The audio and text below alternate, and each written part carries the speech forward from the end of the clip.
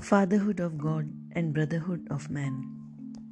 One of the tenets of the Radhaswami faith lays down a living belief in oneness of the essence of God and the spirit entity in man. It is held that there is one God, the true Supreme Being, who is the fountainhead of all spirituality and the creator of the whole universe. In other words, we are all children of a common Father. In this connection, we are reminded of a beautiful poem of Southey which is worthwhile quoting here in full.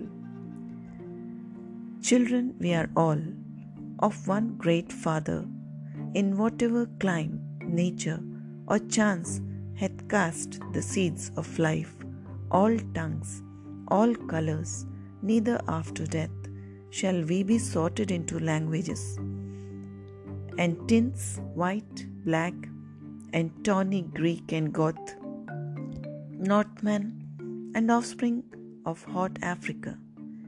The All-Father, He in whom we live and move, He, the indifferent judge of all, regards nations and hues and dialects alike.